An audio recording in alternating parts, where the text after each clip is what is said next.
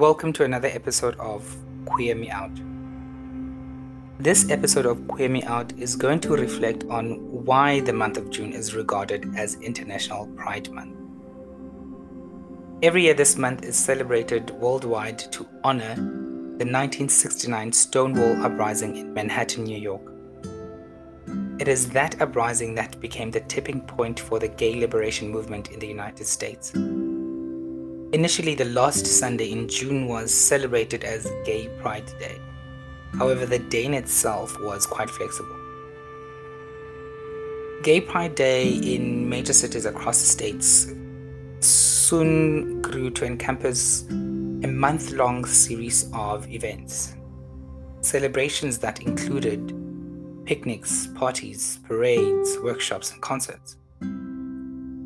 Memorials were held during this month for those members of the community who have been lost due to hate crime or HIV/AIDS. The true purpose of Pride Month is to recognize the impact that queer people have had on history, locally and internationally. South African queer people enjoy the same rights as non-queer people in the eyes of the law. However, other African countries have a long way to go before queers not only enjoy their right to equality, but can also live their lives safely and in dignity.